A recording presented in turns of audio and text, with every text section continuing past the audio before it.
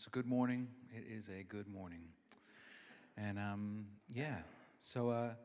just want to give you guys an encouragement. It may not sound like an encouragement, but I want to give it to you anyways, and I hope that you're encouraged by it. We are fasting this month, and we are just this month we are seeking the Lord, and we are consecrating ourselves to Him afresh and just for Him. You know, we're not seeking Him to get power. We're not seeking Him for revival in this moment, though we absolutely hope and we pray and we would love for God to do those things. But we have to remember that God is actually worthy, that Jesus is worthy of our devotion and our worship and our time, even if we get nothing out of it. We get no other benefit out of it because He is just that good. Now, we know that from that, God blesses and that God gives power and God does all these sorts of things. But I just want to encourage you as we, there's only one more Sunday in the month after this one, and some of you are breathing a sigh of relief that this will soon be over. And I just wanted to encourage you, for those of you who are feeling particularly weak, or it has been burdensome, or it has been hard, I just want to encourage you. That's the point. That's the point. It says when you actually humble yourself before the Lord, those are the ones whom He will use. The scriptures talk about humbling yourself, actually seeking the Lord and humbling yourself. And when we actually engage in a deliberate practice of weakening ourselves through fasting and seeking Him and doing these hard things, it's there that God's power is made perfect in our weakness. So even though for many of you, I know this has been maybe discouraging and it's been hard, and I just want to encourage you that it's actually God's power that's made perfect in your weakness. And that perhaps what we've been doing for so long is we've been relying so much on our strength that we've forgotten how to rely on God's strength. And in this moment, I would just want to encourage you to actually relearn that lesson if you've forgotten or if you've never learned it in the first place. God is working and God is on the move in our midst and in your heart. And I just want to encourage you in that it's almost over. It's almost over. I'm sure you can keep going if you want after this month. Though I don't know many who would probably take up that option. But I just want to encourage you, it's almost over. And we actually just trust that God is doing a lot of really good things, both in us as individually and in us corporately as well. Amen? Yeah, you kind of believe that. All right, good enough. All right, if you got your Bibles there, I'll get you to open up to the book of Galatians. We're continuing in our Galatians series this morning, and we are in Galatians chapter 2.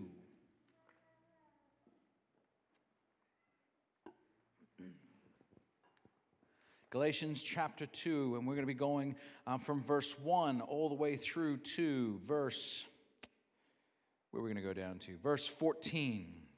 Verse 14. So I'm going to read it, and then we're going to give a quick recap and all those sorts of things. So here we go. Galatians 2, starting at verse 1. Paul says this. He says, "Then after 14 years, I went up again to Jerusalem with Barnabas, taking Titus along also. I went up according to a revelation and presented to them the gospel I preached among the Gentiles, but privately to those recognized as leaders. I wanted to be sure I was not running and had not been running in vain. But not even Titus, who was with me, was compelled to be circumcised, even though he was a Greek. This matter arose because some false brothers had infiltrated our ranks to spy on the freedom we have in Christ Jesus in order to enslave us. But we did not give up and submit to these people for even a moment, so that the truth of the gospel would be preserved for you. Now, from those recognized as important, what they once were makes no difference to me. God does not show favoritism. They added nothing to me. On the contrary, they saw that I had been entrusted with the gospel for the uncircumcised, just as Peter was for the circumcised, since the one at work in Peter for an apostleship to the circumcised was also at work in me to the Gentiles. When James, Cephas, and John, those recognized as pillars, acknowledged the grace that had been given to me, they gave the right hand of fellowship to me and Barnabas, and agreeing that we should go to the Gentiles and they to the circumcised. They asked only that we remember to I remembered the poor, which I had made every effort to do. But when Cephas came to Antioch, I opposed him to his face because he stood condemned. For he regularly ate with Gentiles before certain men came from James. However, when they came, he withdrew and separated himself because he feared those from the circumcision party. Then the rest of the Jews joined his hypocrisy, so that even Barnabas was led astray by their hypocrisy. But when I saw that they were deviating from the truth of the gospel, I told Cephas in front of everyone, if you who are a Jew live like a Gentile and not like a Jew, how can you compel Gentiles to live like Jews? And we're gonna just finish it there for the time being. And so, quick recap for those of you who maybe missed last week, or maybe have just forgotten last week, where we're up to at this point. So, Paul has written to the Galatian church because there have been some challenges to Paul's ministry there in the Galatian region. Paul has gone through. He planted these churches in Galatia. He ministered to them. He taught them. They've been growing up faithfully under the guidance of the Holy Spirit. And then these other people have come in, these false brothers have come in, and they start to pervert the gospel message that Paul had actually preached to them. And Paul is writing to challenge this teaching that is happening in the church. And at the start of this letter to the Galatians, he has to address a couple of the issues that have arisen, a couple of the accusations that these false brothers have used against him to undermine Paul's leadership, undermine his authority, and undermine the message with which he preached. The first of those was that Paul is not a genuine apostle. Paul is not a genuine apostle. He doesn't have the authority to preach or teach what he is actually preaching and teaching. The second one is that, Paul's mostly right.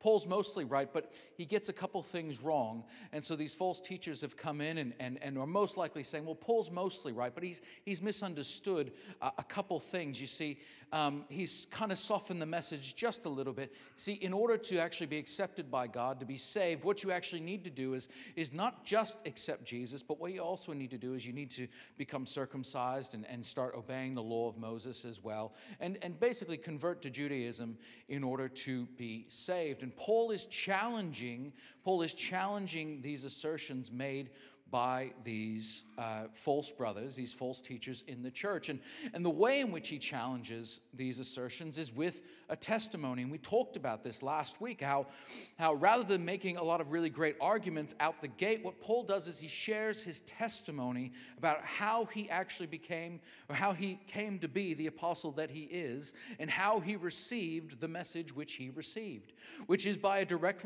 revelation of Jesus Christ. We know from the book of Acts that when Luke recalls that Paul, on the road to Damascus, had an encounter with the Lord Jesus, who knocked him off his donkey and led to Paul's conversion, where he's now preaching the faith which he once tried to destroy. And Paul says, look, I wasn't commissioned as an apostle by other people. I wasn't commissioned as I wasn't sent out by some local church. I wasn't sent out by the other apostles. My authority is not derived from their authority. In fact, my authority is actually derived from the Lord Jesus Christ himself. It is Jesus Christ himself who has set me apart as an apostle to the Gentiles. And so he gives this testimony. This is what happened to me. This is what happened to me. I encountered the risen Lord Jesus, and this is what he did to me. And secondly, the message which he preaches, the message which Paul preaches, does not come from some tradition that he inherited from someone else, which means that it's very unlikely that the message that he's preaching is something he's simply misunderstood or misheard from someone else.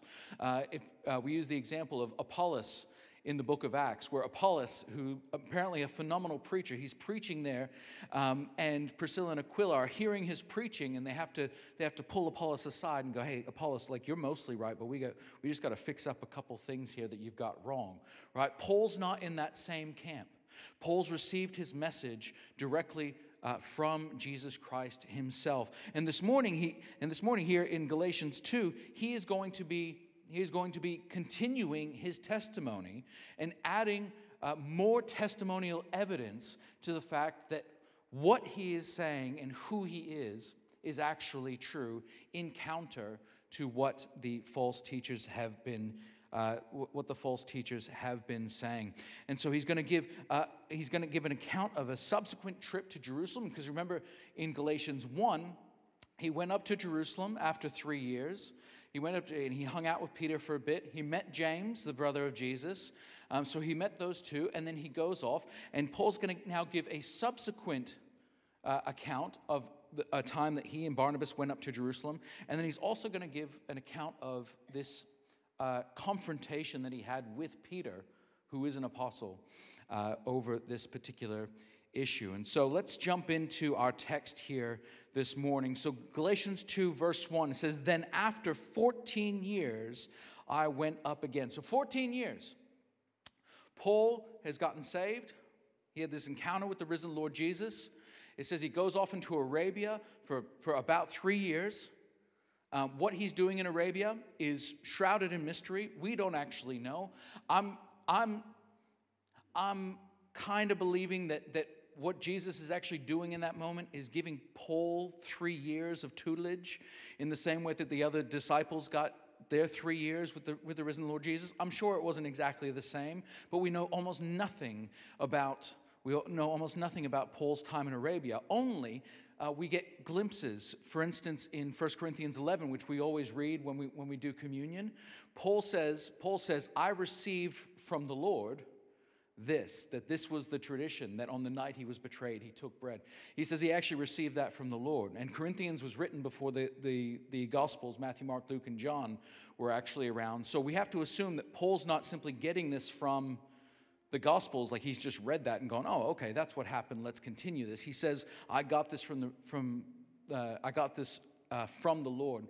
And so I have a suspicion that something is happening there in Arabia, where Paul is actually having this time of reflection on the Scriptures, meditating on what the Lord Jesus has taught him, and receiving revelation about the gospel and clarifying points of doctrine and all these sorts of things. But after 14 years, Paul's been going about his business, preaching this gospel for 14 years. But then something happens. Now, most commentators you read on this, they want to be so staunch and say, Paul never had any doubts. Paul never had any doubts. Right? Because, maybe they have maybe an over-idealized view of who Paul was. But it says that I went up according to Revelation, and presented to them a gospel I preach among the Gentiles. He said, "I wanted to be sure I was not running and had not been running in vain." Now, Paul was very certain about himself. Paul always presents himself very confidently. But what it appears had been happening is these false teachers had been coming in, and perhaps their voice had gotten so loud in the church that Paul was like, I am very confident of what I have over here, but there's all of this chatter that is coming from these other false teachers, and they're claiming to come from the apostles in Jerusalem. Now he's already been up to Jerusalem. He's chatted with Peter. He's chatted with James. You would have assumed if there was any issues there, they would have corrected it at that time. But after 14 years, this issue is still kind of going on. And so whether or not Paul does have doubts, or he's just like, I just want to get clarity on this, he goes up to Jerusalem by a revelation of the Lord. And what he does is he goes up there and he lays out his gospel. He lays out the gospel that he preaches to those who are leaders in the church in Jerusalem. Right, because remember, these false teachers, these Judaizers, they're claiming to have come from Jerusalem under the authority of the Jerusalem apostles. All right, we know this because Paul will say later on in chapter 2, where it says here, he says, "For he regularly ate with the Gentiles before certain men came from James." Well, who's James? Well, it's obviously James from Jerusalem. So these men are going around carrying James's name with them, saying they are teaching merely what the Jerusalem apostles are teaching, in that in order to be faithful to Jesus, in order to be saved with this gospel, you need to be circumcised, you need to obey the law of Moses, and you need to enculturate yourself as a Jew, as God's chosen people. And so Paul, he hears this, he's challenged by this, he's obviously confronting this in the churches that he's ministering in. And so after a revelation from Jesus, he goes up to Jerusalem and he lays out his encounter. He lays out his encounter with the leaders who are there. Now here's what the aftermath of this encounter in Jerusalem is. The first piece of evidence, Shay, if you can put up the slide there. The first thing that Paul cites after this meeting, he says this, is that even Titus is not compelled to be circumcised. Now, why is this important? Why is Paul raising this? Why is Paul raising this in this moment? Because here's the crux of the issue. The crux of the issue is these people are saying, look, in order to be saved, you need to be circumcised. And Paul's like, well, guess what? I went up to Jerusalem, the very people, to the very place where this message has been coming from, apparently. I brought a Greek guy with me, a Gentile with me, and in that meeting and in that encounter, they all knew he was a Gentile, and after that, they didn't say anything about him getting circumcised. They didn't bring it up. He wasn't compelled to be circumcised at all. So if it is the case that the message that you are bringing does carry weight and does carry authority, obviously it's just not true, because they obviously don't believe what you're telling these Galatian churches that they actually believe. Paul raises this as a point of evidence to actually undermine the Judaizers and say, look, if this was such a critical issue of salvation, why wasn't Titus compelled to be circumcised? Why wasn't Titus compelled to be circumcised? The second point Paul raises in the aftermath of this is that the apostles in Jerusalem don't add anything to his message. They don't add anything to his message. He says in verse 6, now from those recognized as important, what they once were makes no difference to me. God does not show favoritism. They added nothing to me. I just want to make a quick comment on that, where he says, for those recognized as important, what they once were makes no difference to me. God shows no favoritism. I don't think Paul's trying to be a jerk here and trying to just downplay like the importance of the 12. Right? So some people think that's what it is. Paul's like got an attitude problem. He's got a chip on his shoulder. Like he's like the unlucky 13th apostle, and he's just angry at the other 12 because they were first. Like, I think you got to remember, what Paul is trying to defend himself against being seen as some lesser apostle. Right? He's trying to defend himself against being seen as illegitimate. And so when he says these things, he's like, look, I went and I shared it with those who are recognized as important, okay? But really, what they are is not, God doesn't show favoritism here, okay? God is not showing favoritism. But I just want you to know, I did go to the guys who were important, okay? I went to the guys who were recognized important. They added nothing to me. They added nothing to me, which completely undermines the claims of the Judaizers, is that Paul is just misunderstood. Paul's well-meaning. Look, I understand Galatians. You've heard this gospel. You've heard about Jesus, the Messiah. You've heard how his kingdom has come. You've seen signs, wonders, and miracles in his name. You've seen, you've even experienced the new birth. But we just need you to know, Paul left a couple things out. He probably just misunderstood. His message was incomplete. To receive the full salvation, to be saved, what really needs to happen now is you actually need to come and convert.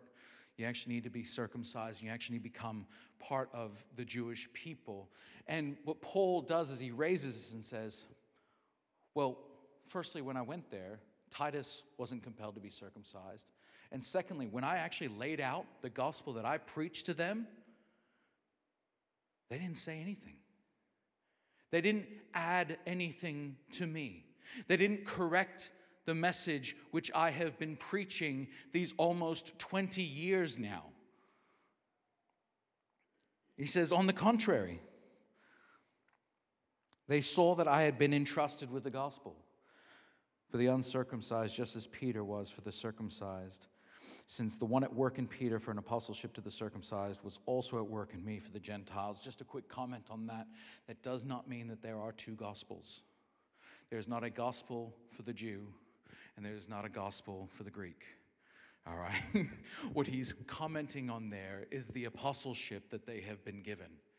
Is that the 12 apostles were given a special apostleship to the Jewish people, and Paul is brought in as this 13th apostle to actually bring the gospel to the Gentiles.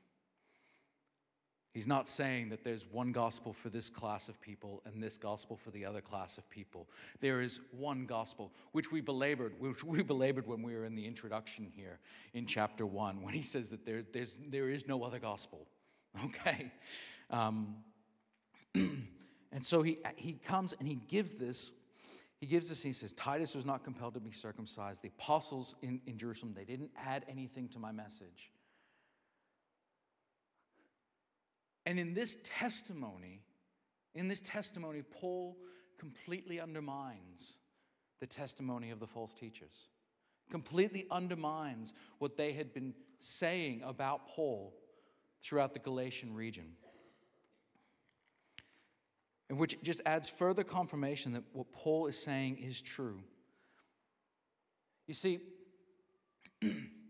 what's important to remember here is Paul's original claim is that he didn't get this from somebody. He didn't get his message from somebody else. He received it by a revelation of the Lord Jesus Christ. And what the beautiful thing about that is Paul is not just now out here preaching whatever he wants, and there's all these disciples who actually walked with Jesus while he was on the earth before his resurrection and his ascension, and they're preaching something else. That Paul received this revelation, and when it actually came time to compare notes, it was the same message. It was the same message.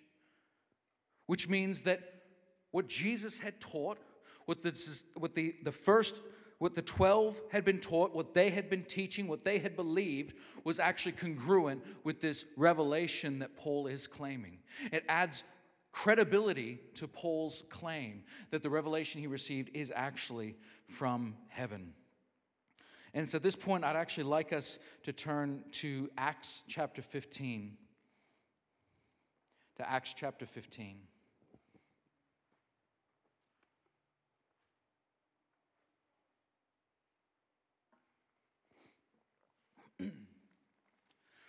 Now, Acts chapter 15 recounts what's called the Jerusalem Council event, where the church actually gathers to talk about this issue. Now, is what Paul is recounting here in Galatians 2 his account of what Luke would record here in Galatians 15? There's a lot of evidence to say that it is. And then there's also some counter arguments to say that maybe this was not the exact same event. But the reason why we're actually looking at it here this morning is because it's dealing with the exact same issue. This is not just Paul's beef. This is something that the whole church had to deal with early on in the piece. Very early on in the piece. Because you see, Luke records in Luke 15, he says, some men came down from Judea and began teaching the brothers, unless you are circumcised according to the custom prescribed by Moses, you cannot be saved. I had to turn the page for that. I was fairly certain that's how the sentence finished, but you never want to just turn the page and realize you were completely wrong. So some men had come down from Judea, and they were teaching that unless you are circumcised, you cannot be saved. Sounds very similar to the people that Paul is dealing with. Sounds very similar to the people that Paul is dealing with. So here we have, very early on in the history of the church, we have these people who are already in the church, who are already moving about throughout the various church plants as the gospel spreads out. There's people already moving out and about throughout the region, teaching these sorts of things. And it says after Paul and Barnabas had engaged them in serious argument and debate, Paul's there, Barnabas is there, they're arguing and debating with these guys over it. So the church at Antioch goes, Look, here's what we're going to do. Paul, Barnabas, we want you to go up to Jerusalem, and we want you to go talk to the apostles in Jerusalem. We want you to sort this out. And so that's what they do. So they come, and we have recorded here in Acts chapter 15 the very first ecumenical church council, the very first one called the Jerusalem Council. And the main item on the docket, the main item on the docket for this particular council is, what are we going to do with Gentile Christians? What are we going to do with Gentile Christians? So they're having argument, they're having debate. It says, but some of the believers who belonged to the party of the Pharisees stood up and said, "It is necessary to circumcise them and to command them to keep the law of Moses." What this tells me is that even from the very beginning, there have been denominations in the church. No, not denominations, but definitely factions. Definitely sharp, strong disagreements between believers. Now, these were people of the Pharisee party, but they're in the church. So presumably, these guys were Pharisees who have now decided Jesus is the Jewish Messiah. We are going to follow him. But sometimes old habits die hard.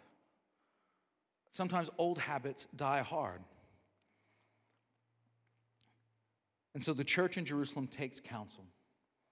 The Pharisee party is pushing for the Gentiles to be circumcised and told that they have to obey the law of Moses. Peter stands up and he gives testimony about how he has witnessed Gentiles becoming born again by the Holy Spirit without circumcision. If you'll recall, when Peter goes and visits Cornelius the centurion and his household, and he's not even done preaching the gospel, and the Holy Spirit lands on the whole household, and they all start speaking in tongues. And Peter just has to stop and go, okay, well, what's... Obviously, the Lord has come. The Spirit has been given to these Gentiles. What's to stop them from being baptized? And so he baptizes the whole household. Paul and Barnabas then come and they give evidence. They stand up and recount the working of God among the Gentiles through signs and wonders and miracles. And then James stands up. Well, it doesn't say he stands up. I'm taking poetic license there. But he begins to speak. I like to think he's standing. If that's... a big doctrinal point. We can discuss that later. James starts speaking. And he expounds from the scriptures about how this was always what God promised. This was always what God had promised, is that the Gentiles would be included. And so he says this in verse 19. He says, "Therefore, in my judgment, we should not cause difficulties for those among the Gentiles who turn to God.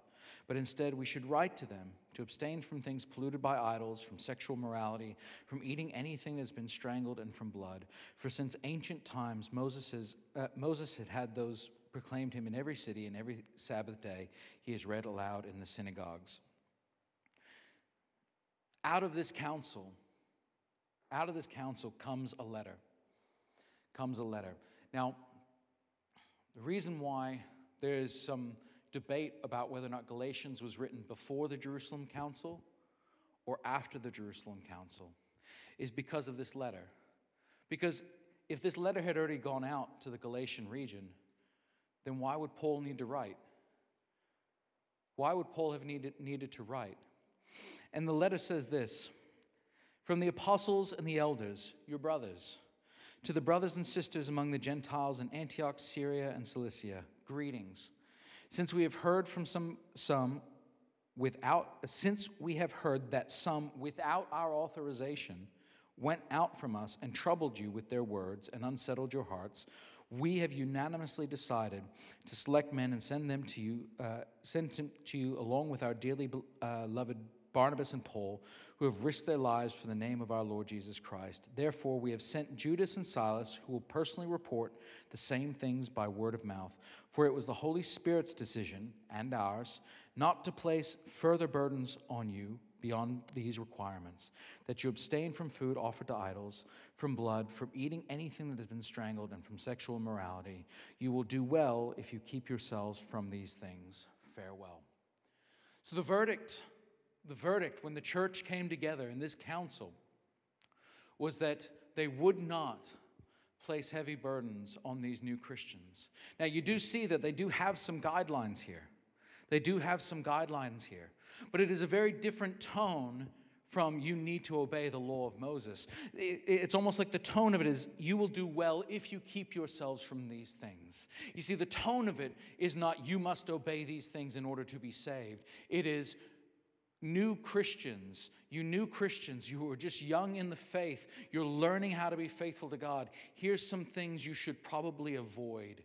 Here's some things that are going to be helpful to your walk. Avoid food offered to idols, sexual morality, and so on and so forth.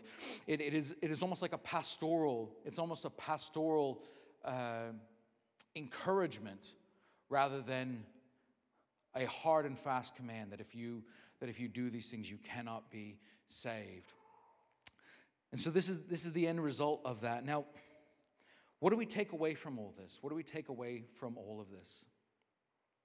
There's a few things I think we should take away, not only from the Jerusalem Council, but also from Paul's account here in Galatians.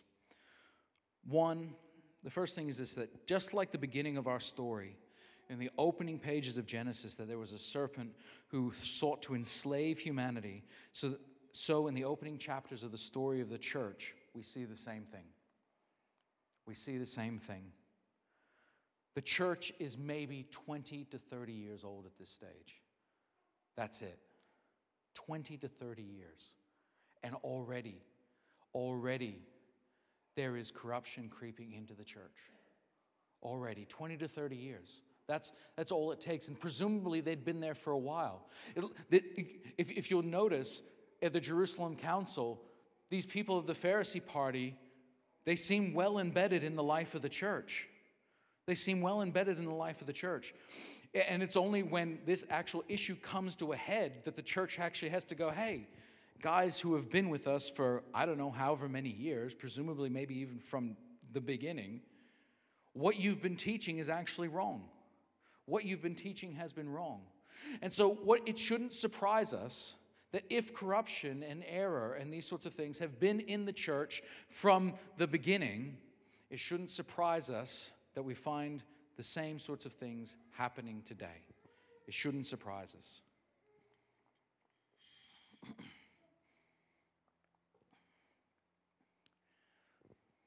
The beautiful thing about that, though, is that now, some 2,000 years on, we have been able to see the grace of God time and time and time and time again bring his people faithfully back to himself.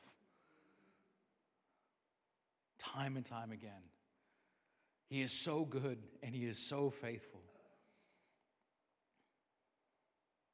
So good and so faithful. You know, as I'm saying this, I'm actually reminded of Don and Lillian's testimony. And I hope you guys don't mind me sharing a bit, but Don and Lillian were Jehovah's Witnesses for 25 years, about that. And I know you came out, and I know the year you came out because it was the year I was born.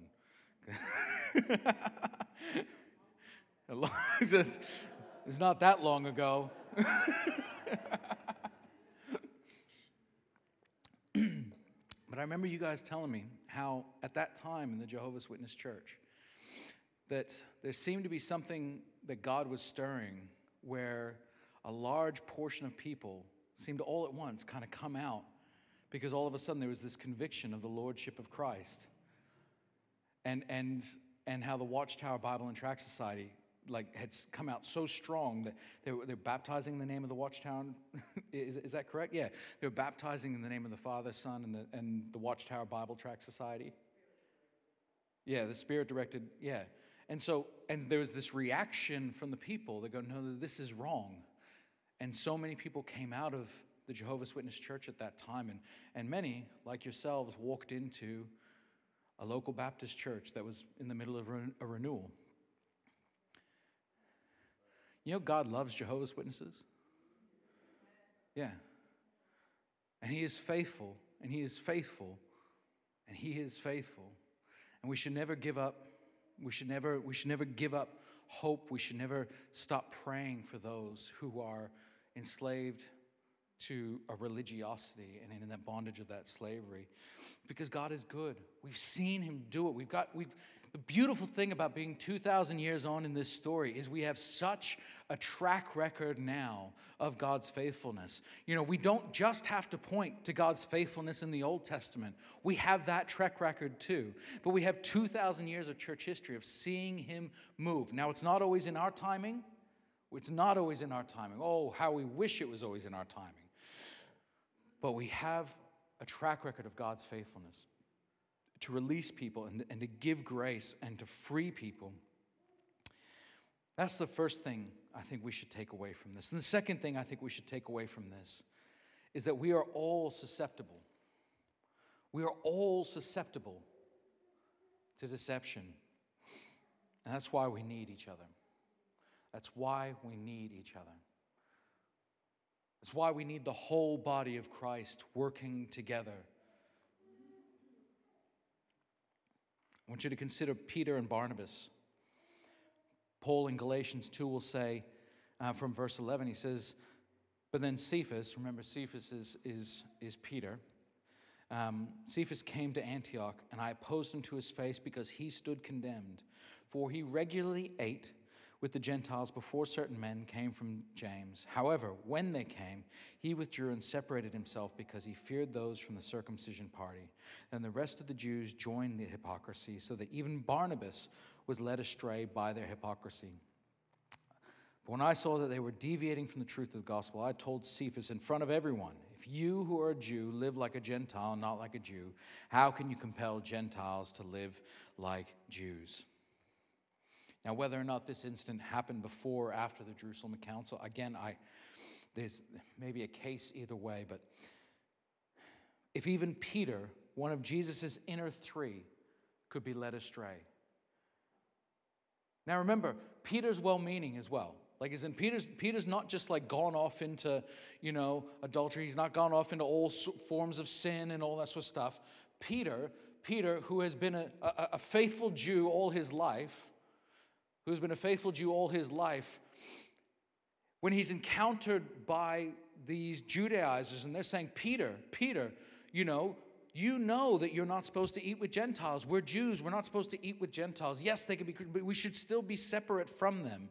We should still be distinct from them. We are still God's holy people. And Peter's like, I don't know. I'm giving poetic license here. I'm giving Peter the benefit of the doubt that he's simply trying to be faithful to God. But he's then encountering this fear from these Judaizers who are trying to enslave him again to the rituals, to the practices, to the keeping the commands of Moses in order to justify yourself before God. And Peter falls prey to it.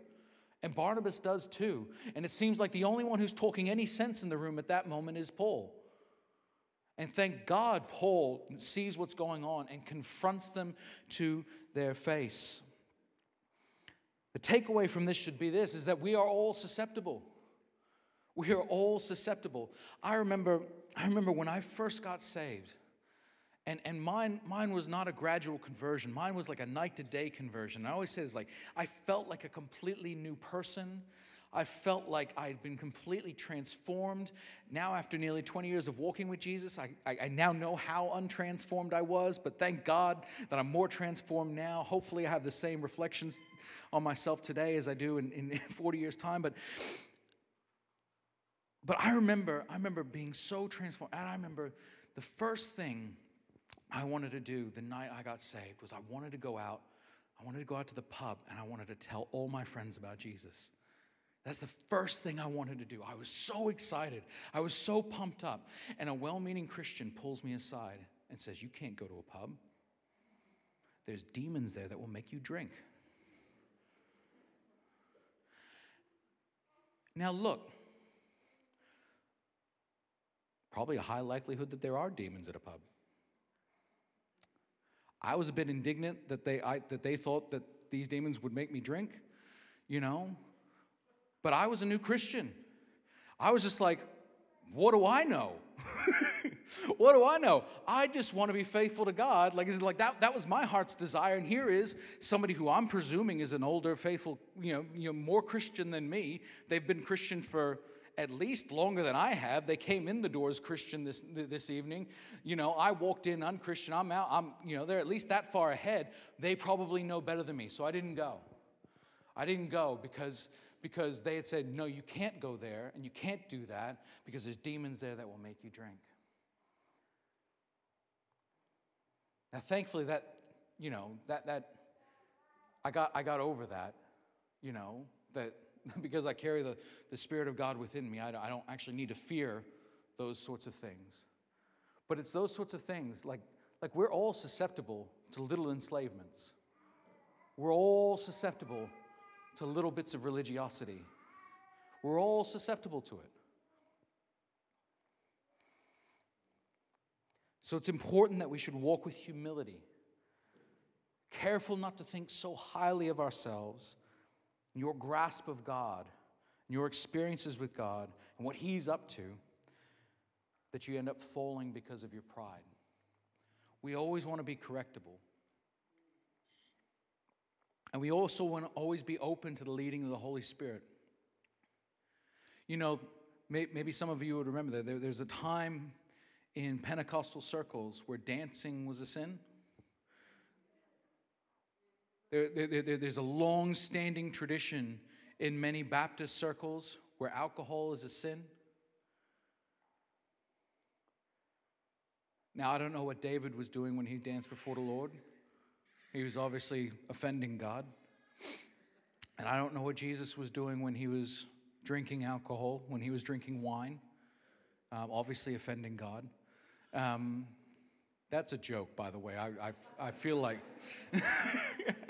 I feel like I need to clarify sometimes again because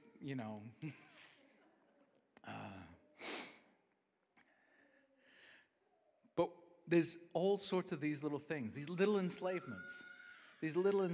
Now,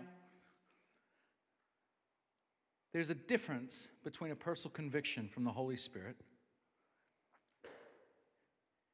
and a command that's placed on you by your religious social circle. All right? I have met God-fearing Christians for whom drinking alcohol is a sin. That's their genuine God-given conscience from the Lord, and they don't put it on anybody. And I have met other Christians who it is their genuine conscience that drinking is a sin, and they will make comments to you if you order a lemon lime bitters that's Christian compromise.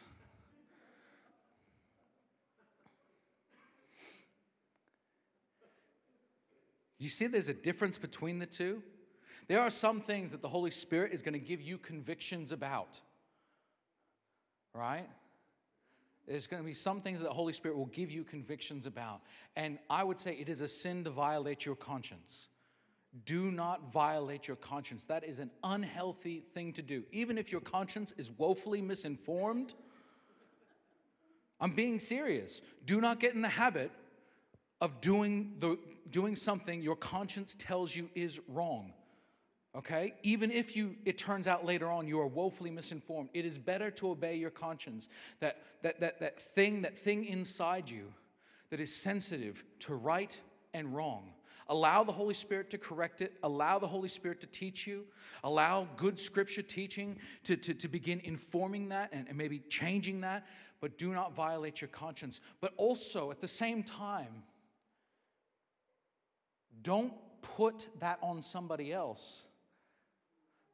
Because this has been, Paul has had to deal with this issue many, many times. When he writes to the church in Rome, he talks about this. Those who were Jews, who were so used to their customs of what they could eat and what they couldn't eat, they were getting upset that these Gentiles were coming in, and they would just eat whatever. They would eat meat that had been sacrificed to idols and then sold in the market, because that's where you got your meat from. They didn't really have butchers back then. It's like you sacrificed the meat in the idol, they chopped it up, took it down, and sold it in the marketplace, which is obviously an offense to a Jew, but for a Gentile, it's like, this is what we've always done. And Paul writes to them and says, look, don't violate your conscience, but recognize that you're weaker in faith, And so you have these restrictions. But don't look down on those who have that freedom. And then he also says to those who have freedom, don't try and destroy the faith of your weaker brother. Don't try and destroy the faith of your weaker brother. So this has been an issue, again, that's been happening from very early on in the piece. But I want you to be aware. I want you to be aware. Because the reason why we're preaching through Galatians is because I want you to have a biblically informed, Holy Spirit cultivated discernment for how we actually walk in this world. How we actually walk in this world. And so I want to just highlight a few different ways in which Paul might identify. Paul's not here, so it's probably unfair for me to actually put Paul's name to these things. I'm going to identify some things which I think Paul might agree with me on. Okay? And if you meet Paul in heaven one day and he's like, no, you go with him. All right? But here's some more obvious ones. Here's some more obvious enslavements and entanglements. Large organizations like Mormonism or Jehovah's Witnesses, old school Seventh-day Adventists. When I say that, I mean the old school Seventh-day Adventists. If you meet like a modern Seventh-day Adventist person, church, they're probably just, kind of like Hillsong Light, but they meet on Saturday. Okay? Old school Seventh-day Adventists made very hard and strict rules around Sabbath worship, and very hard, strict rules about things like vegetarianism and all these sorts of things, right? Again, that's an enslavement.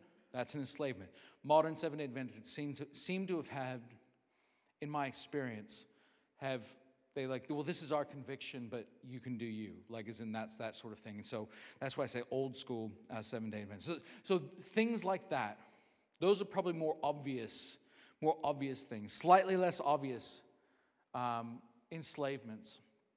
Things like the King James only movement.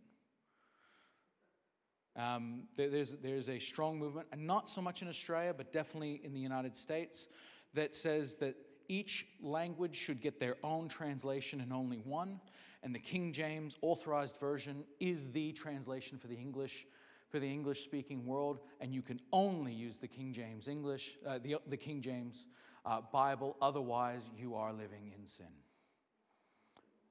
That's an enslavement. That's an entanglement. Other things might be elevating people who elevate their own theological system over and against everybody else. Right? So much so that when they speak to you, they're like, oh, well, brother, if you were only just being faithful to the scriptures, you would believe what I believe. Like the sort of attitude where you're meant to feel guilty, you're meant to feel perhaps a bit ashamed. Maybe you're meant to feel a little bit ignorant. And the goal is to bring you into the fold. The goal is to bring you into the fold. And to make it about a belief system or about a particular church or about a particular movement that they're a part of, and everybody else, they're just not doing anything right. That's a bit of an enslavement. Downright sneaky ones. Downright sneaky enslavements. Is maybe you've got that friend who's like, you shouldn't go to movies. Don't you realize that, Hollywood is fueled by the demonic? You shouldn't go to movies.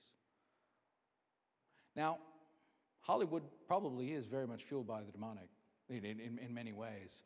But there's also a lot of good stuff that comes out of Hollywood. And there's a lot of beauty that comes out of some really good movies.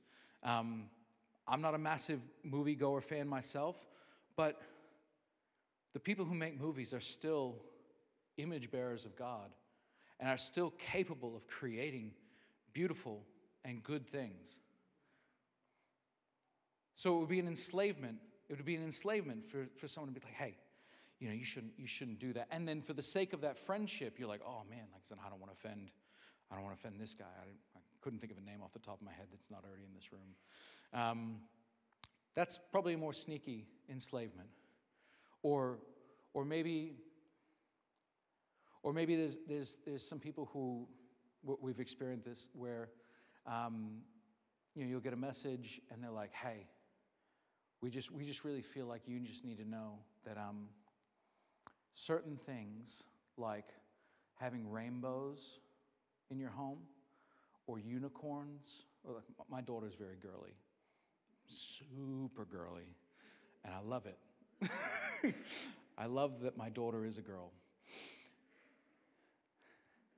But she's super girly, loves dresses, loves unicorns, everything is pink, everything is sparkly. But sometimes people will go, oh, like, don't you realize, like, you shouldn't allow your children to watch movies that have fairies in it, or you shouldn't allow them to have a fairy on their book bag, or you shouldn't allow, those you're like, man, like, what is that? What is that feeling? It's that subtle spirit of control.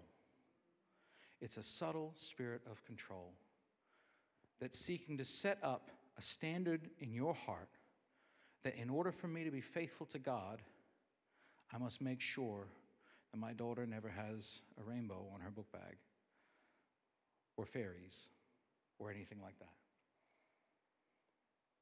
It's a subtle standard that gets set up that says, oh, unless you're like me, you're not faithful to God. Unless you're like us, you're not faithful to God. Now, we do have healthy standards about what is sin and what is not sin. But remember, we're not doing things in order to justify ourselves. Does that grammar make sense? We're not doing things to make ourselves justified before the Lord. We're not sinning. The reason why we don't want to sin, the reason why we want to live holy lives is because sin is destructive. Sin is what leads us away from the Lord. Sin is what hardens our hearts to Him. That's why we don't want to sin. That's why we want to receive correction. That's why we want to pursue Him and consecrate ourselves to Him. And we maybe do want to leave certain things behind. Maybe we do want to leave social media behind. Maybe we do want to leave the vast majority of movies behind, but not as a way of justifying ourselves before God, but as a way of giving ourselves more fully to Him. I'm going to butcher this quote. It was from Elizabeth Elliot. And who she is and why she's important completely escapes me in this moment. Please let it land. She said one time that anything that hardens your heart against the Lord is sin to you. And that's not the exact quote, but I hope you get the gist. That's why we pursue holiness. That's why we don't want to sin. Remember, it's always because we want to please Him. It's always because our heart's desire is to be for Him. And some things, there are things in our world and in our lives that when we engage in them, it takes us away from Him. But we never want to be enslaved to religious systems, no matter how small they might be, that set up a little barrier and then goes, hey, Jesus plus not doing this thing is what's going to make you right with God. And this is what Paul is fighting against. This is what Paul is fighting against. You would think Paul, in everything he's said and how hard he's fought here in the Galatian church and in Jerusalem, that he would always be against anyone ever getting circumcised. Acts chapter 16, he circumcises Timothy for the sake of the mission, so that Timothy would be accepted amongst the Jews, right? Paul's like, it's fine so long as you don't think that this is your justification. That's what the crux of this is. That's what the crux of this is about, is that we are righteous. We are brought to God by God's grace alone. We are justified before Him by His grace. It's a free gift to you and I. It's a free gift to you and I. And the moment we erect any sort of barrier, we pervert the grace of God. We pervert the grace of God. I want to invite the worship team back.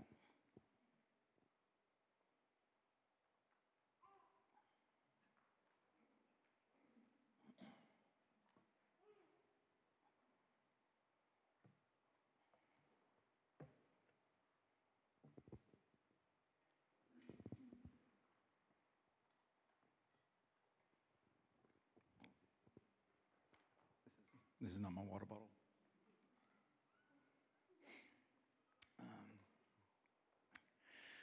So I'd love for you to stand.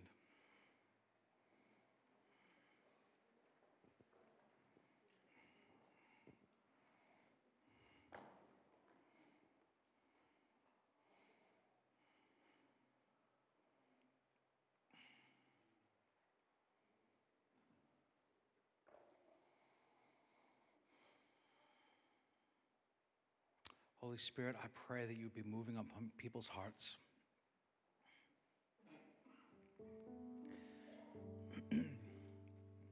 Holy Spirit, I pray that you would be removing idols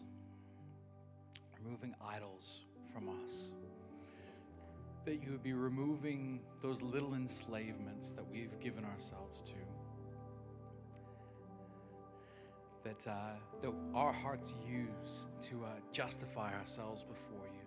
Holy Spirit, we want a conviction from you about how you want us to live individually and corporately, Lord. We want that, a genuine conviction. We don't want to be enslaved to any other standard except from your conviction, Holy Spirit.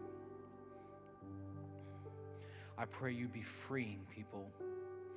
I pray you be freeing people. Freeing people from lies that have been spoken over them. Maybe it's from leaders that they've had in the past who have made them feel like they're somehow less Christian because they didn't live up to some standard. Holy Spirit, I pray you be freeing people of those lies in Jesus' name.